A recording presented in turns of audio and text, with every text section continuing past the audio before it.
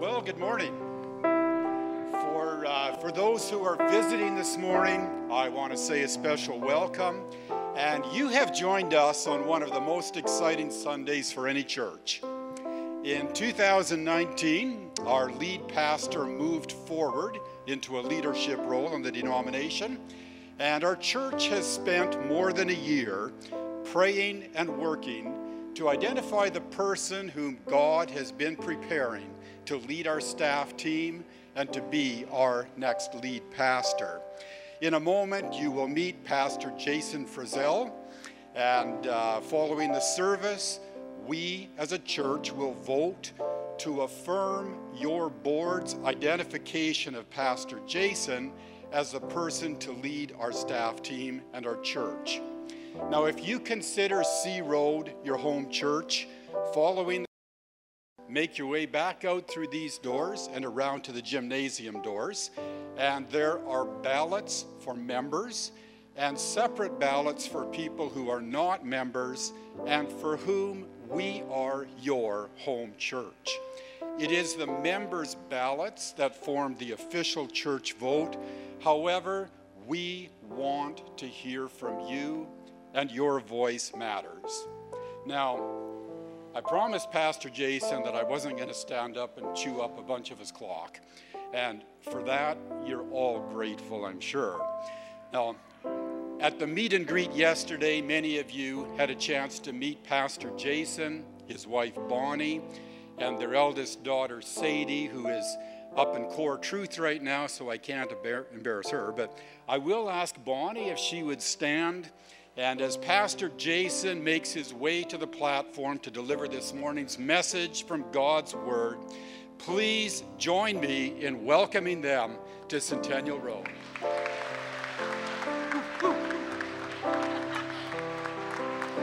Thanks, Kevin. You and Kevin. Well, good morning, everyone. How are you doing? How many of you are enjoying the plus weather today? It's kind of nice. Friday when we flew in, it was a little bit brisk for you, but it felt just like home for us, because that's what we're used to, being from Red Deer, Central Alberta area. That photo that was on there, if you could put that back up, you're familiar with this. You probably have seen it a whole bunch of times. One of the questions we get asked a lot is, what is it like to parent 5 kids? That is a great question. I have an amazing teammate. My wife is awesome, so she makes everything easy. But I want to tell you a little bit of a story about one of our kids, Declan, the one that's standing in front of me in that photo. One of the best parts of being a parent of a lot of kids is there's a lot of parenting wins. A couple years ago when Declan started kindergarten, I was picking him up from school, and I was like, hey, buddy, how's your day? I'm looking at him through the rearview mirror, and he gets a smirk on his face. And he just looks back at me with this grin, and he's like, somebody's got a girlfriend, and it's me. And in that moment, I'm like, this is a conversation I plan to have with him 10 years in the future. Not when he was 5, when he was 15. So I went full tilt kind of investigator mode. And I was like, okay, tell me a little bit more. What's going on? Found out the girl's name was Heidi. They were playing some sort of game. And somehow she declared in that game that they were boyfriend and girlfriend. And he thought it was the best thing in the world. Bonnie and I continued to coach him through that evening and just talked about the realities of dating as a 5-year-old. And he's got his whole life ahead of him, and he's going to have to make sure that he's okay with holding hands with a girl and all this stuff. And at the end of the evening, he's kind of reassured that pursuing friendship at this stage in his life was the best thing possible moving forward. I came home from work the next day. Declan had gone to school, and I was anxious to find out what had happened with Heidi. And I said, hey, buddy, how did your day go? And he looks at me. He's like, well, Dad, Heidi has no love for me anymore. That's a parenting win. It's a parenting win. We love having a big family. God has blessed us greatly, and we're so thankful to be here with you all this morning. For those of you we had a chance to meet yesterday, we say hi. If we get the wrong name, please give us some grace and patience in that. There's a lot of you, and there's a lot of kids, and so sometimes our brain doesn't work as we would hope it does. Quick question, how many of you have ever felt jealous before? Show of hands, most of you. Some of you are like, that's not me, but maybe you have as well. Jealousy is this: wanting something else that somebody has. And you're wanting it because you're insecure, you're afraid, you're envious. You desire what they are experiencing for yourself. This morning we're going to look at a story from Scripture about jealousy. And we're going to talk about forgiveness and what it looks like. So if you got a Bible with you, I want to encourage you to flip your way to Genesis chapter 4. We're going to be reading the first 16 verses from that chapter. If you've got an app on your phone or a mobile device, just click your way there. And if you're tuning in online and you don't have either one of those, open up a new web browser, BibleGateway.com. Genesis chapter 4, verses 1 through 16 is where we'll be reading. And of course, it'll be up on the screen as well. And just for your reference, I will be reading from the New Living Translation, starting in verse 1. Now Adam had sexual relations with his wife Eve, and she became pregnant. When she gave birth to Cain, she said, "With the Lord's help, I have produced a man." Later, she gave birth to his brother and named him Abel. When they grew up, Abel became a shepherd while Cain cultivated the ground. When it was time for harvest, Cain presented some of the crops as a gift to the Lord. Abel also brought a gift, the best of the firstborn lambs from his flock. The Lord accepted Abel and his gift, but he did not accept Cain and his gift. This made Cain very angry, and he looked dejected. "Why are you so angry?" the Lord asked Cain. "Why do you look so dejected? You will be accepted if you do what is right. But if you refuse to do what is right, then watch out. Sin is crouching at the door, eager to control you. But you must subdue it and be its master." One day, Cain suggested to his brother, "Let's go out into the fields." And while they were in the field, Cain attacked his brother Abel and killed him. Afterward, the Lord asked Cain, "Where's your brother? Where's Abel?" "I don't know," Cain responded. "Am I my brother's guardian?" But the Lord said, "What have you done? Listen, your brother's blood cries out to me from the ground. Now you are cursed and banished from the ground, which has swallowed your brother's blood. No longer will the ground yield good crops for you, no matter how hard you work. From now on, you will be a homeless wanderer on the earth." Cain replied to the Lord, "My punishment is too great for me to bear. You have banished me from the land and from your presence. You made me a homeless wanderer. Anyone who finds me will kill me." The Lord replied, "No, for I will give a sevenfold punishment to anyone who kills you." Then the Lord put a mark on Cain to warn anyone who might try to kill him. So Cain left the Lord's presence and settled in the land of Nod, east of Eden. Would you pause with me and join me for a word of prayer? Father, this morning, as we've read a story from your Scripture, would you move in our hearts and our minds? Would you land in us the things that you want us to be aware of? Would you move in this place with freedom, with mercy and grace? Speak, Father, for we are listening. We pray this in your name. Amen. Pretty intense story of sibling rivalry gone wrong. Let's back up a little bit and get some context and understand a little bit more about what is going on and maybe why we got to this moment in time with these two brothers. They didn't grow up in a perfect world, but guess who did? Their parents. Their parents were Adam and Eve, the first two human beings that ever existed in this world. They were handcrafted by their Creator. Adam was formed from the dust of the ground. Eve was formed out of the rib from Adam, and they were breathed into the breath of life. But somewhere along the line, they decided that God's design for life was less than what their thought, their hopes, their dreams were, and they deviated from God's purpose and plan, and that's when the world became broken. A relational tension existed between human beings, but also between humans and creation. They fast forward and they start having kids. They've got their first son named Cain. A little while later, they've got Abel together. And as they grew up, these two boys chose vocations. One became a shepherd, so somebody who worked with animals. The other became somebody that cultivated the ground, a farmer. Now, one could suggest that one of those vocations was a little bit more difficult than the other. Farming might have been slightly more difficult than being a shepherd. See, part of the brokenness that came into the world was that things like farming would be more difficult. It would be harder to develop and grow soil and fruit and produce and all that stuff in order to sustain life for yourself and for your family. In Genesis chapter 3, we're told that in the scriptures. That's one of the realities that happened when imperfection or sin entered the world. So it could be fair to say that Cain had the more difficult task in terms of vocation than his brother. And it comes to harvest time. And harvest time is usually a time of celebration.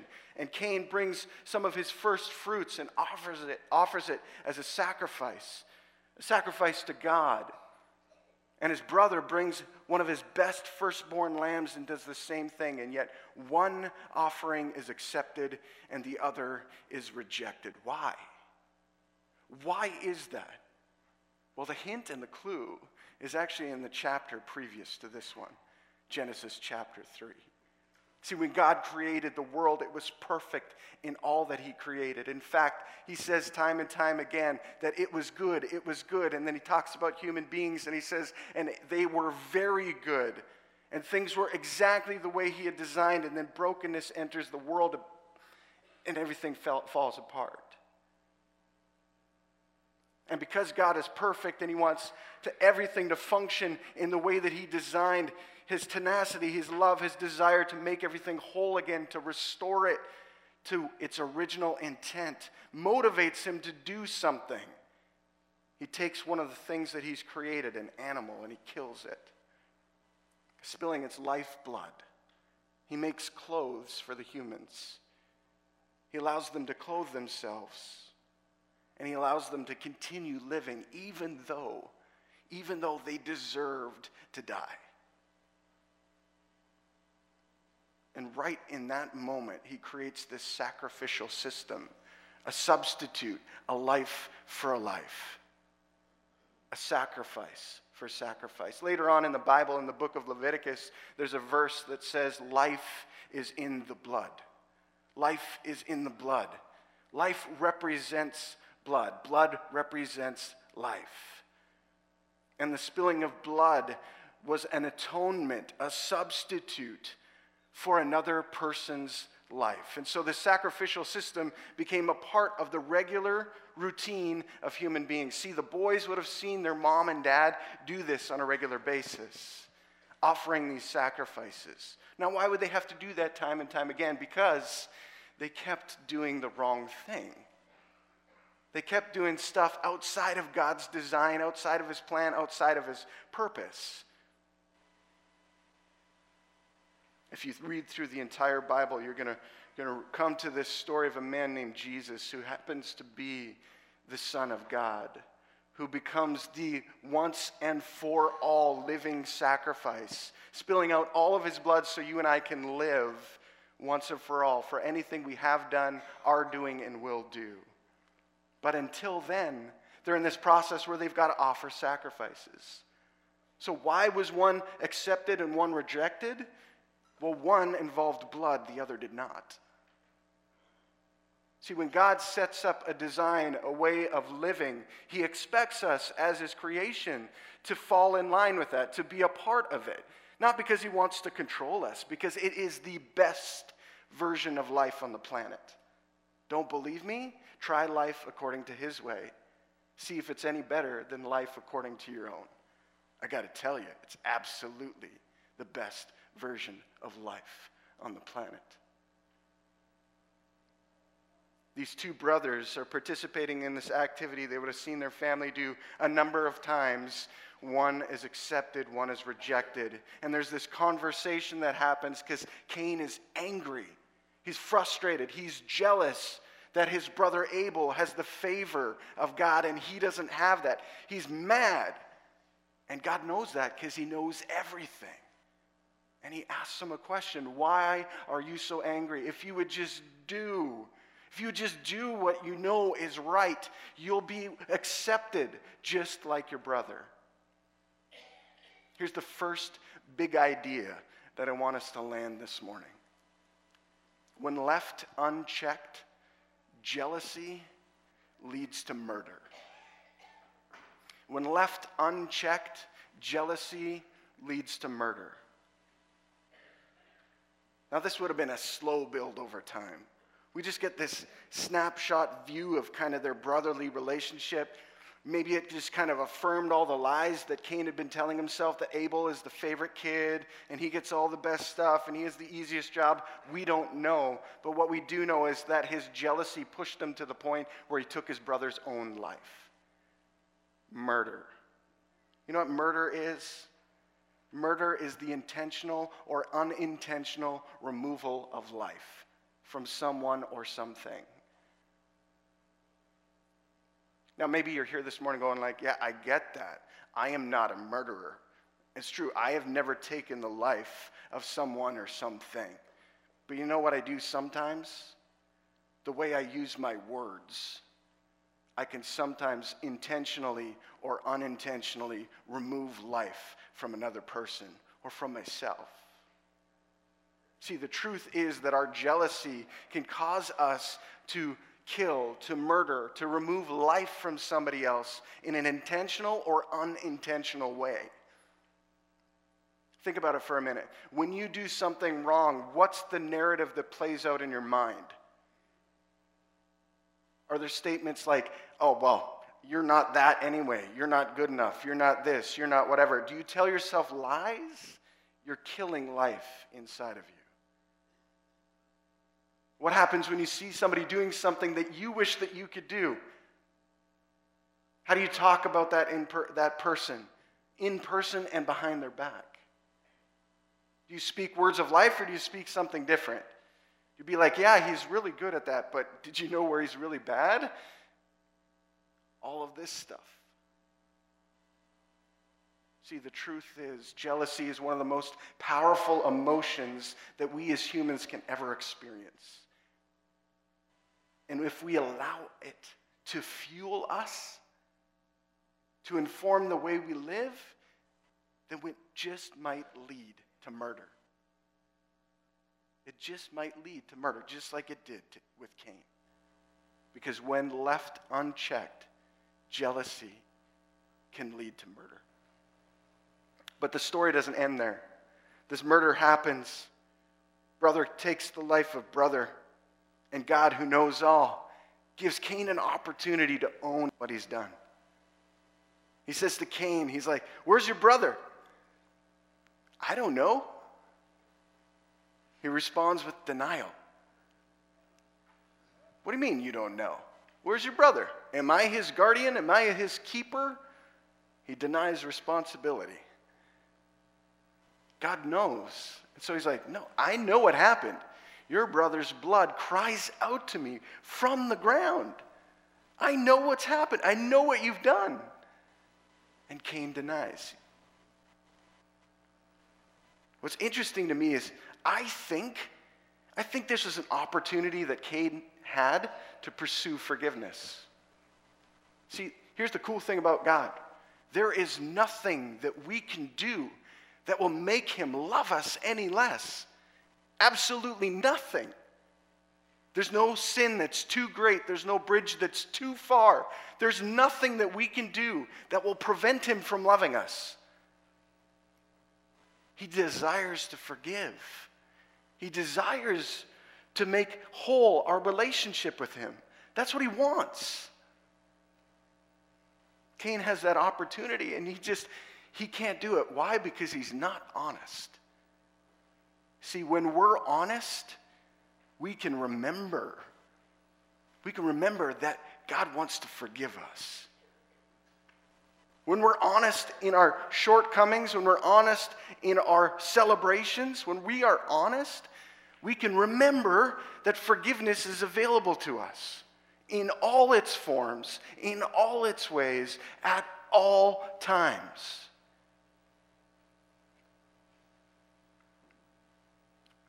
What is it like parenting 5 kids? Sometimes they think they've done something wrong that they won't be forgiven for. Man, if Dad finds out about this, I'm going to be in trouble. So they try to hide it. And then when Dad finds out, they're still in trouble. If we're honest, when we fail, when we cry out to the creator of the universe, when we're honest about our brokenness, that's when he can put us back together. See, he doesn't force himself on us. He's not a God that wants to dictate to us. He is not a puppet master. God is a loving and generous God who wants to move in us freely by our invitation to do so.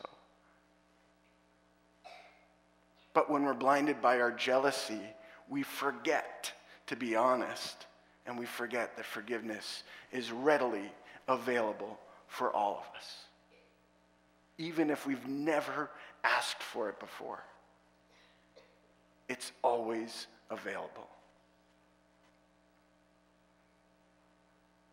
As the story with Cain starts to come to a close, you kind of see that this guy's made up his mind.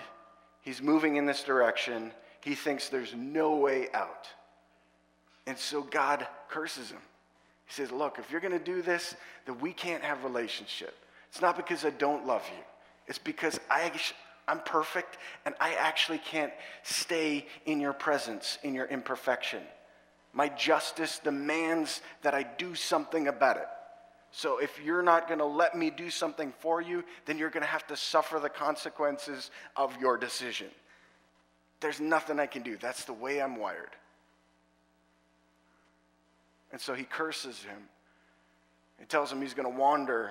Tells him that it's going to be really difficult, near impossible to get the ground to produce fruit and food and all that stuff for him. His vocation, what he'd been known for, what he'd been trained in, is not going to work anymore. And Cain responds saying, that's too much. Somebody's going to find me one day and kill me. See, he doesn't want to suffer the same thing that he just did to his brother. He doesn't want that to be his story and how it plays out. And God, in his infinite wisdom and mercy, says, no, that's not going to happen. You're actually going to live your life and die, but nobody's going to kill you, because if they do, then I'll inflict a 7-fold punishment on them. And he puts a mark on Cain to signify this is a guy you don't want to mess with. You want to let him live to the fullest reality of the decisions that he chose to make. What's crazy is this. When we are forgiven, we can show mercy. That was an act of mercy. God could have snuffed him out like that. God could have tortured him. God could have just ended his life multiple times. He could have killed him, brought him back to life, killed him again, brought him back to life, killed him again for all eternity. He could have done whatever he wanted, and yet what does he do? Lets him live his life. Lets him live his life, puts a mark on him and says, nobody touch him. Nobody touch him. Let him live his life. That's an act of mercy. Mercy is unmerited favor. It's when you receive something you do not deserve. God's own system that he put in place, this sacrificial system, demanded a life for a life. Cain took the life of his brother. That was a great sin. Some life need to replace that. Instead, God showed mercy. Unmerited favor.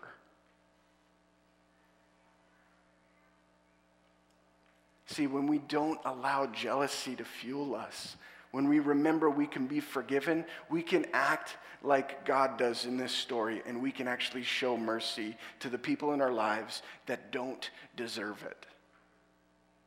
The people who aren't honest about what they've done to wrong us or wrong other people. The people who refuse to believe that God loves them, we can still show mercy. Imagine for a moment if there's a group of people who knew that they were forgiven and they were inspired to live mercifully wherever they went. Imagine what it would do to a community, to a family, when people received love and care when they didn't deserve it. What would happen? I think people would take notice and be like, there is something weird going on here. In our world today, we expect an eye for an eye, a tooth for a tooth. We expect vengeance. We expect, hey, if I'm being caused pain, I'm going to inflict that pain back on you.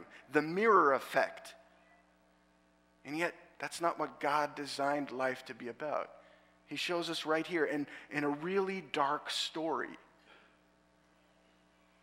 What does he want from us? To be like him. To know that even when we feel like it's not fair, that God is fair and God is just. And he always does what is right. That we need to be forgiven so that we can show mercy. And I can't help but wonder how Brockville and the surrounding area might be different. If there's a group of men and women of all ages who embraced this philosophy of life and lived it to the full. Your workplace, your family, your friends, your neighborhood. How many more people would find out about who Jesus is if you chose to live like this? Maybe you're thinking, okay, that sounds great, that sounds awesome, but where do I begin? Let me give you these two questions as I close. They're this. Do I need to be forgiven? Maybe you're here this morning and you have never, ever had a personal relationship with the creator of the universe. Well, today could be that day. Where you start. How do you start? You ask for forgiveness. Well, how do you do that? You say, I need to be forgiven. It's really that simple. Lord, would you forgive me? And as soon as you do, he's there and he desires to forgive you. Whether that's unconfessed sin in your life or you've never had a relationship with Jesus, he is there and he's ready to forgive. The second question is, do I need to forgive? Are there people in your world right now? Maybe their names or their faces have come to your heart and mind as I've been talking this morning, and you've just been trying to push them down and push them away and say, not that person. They deserve my vengeance. And maybe today it's all about learning to forgive that person. Because forgiveness is freedom. When we're forgiven, we can live freely and show mercy wherever we go. That's the beautiful thing about God and his infinite wisdom and the way that he builds his family. Do you need to be forgiven, or do you need to forgive?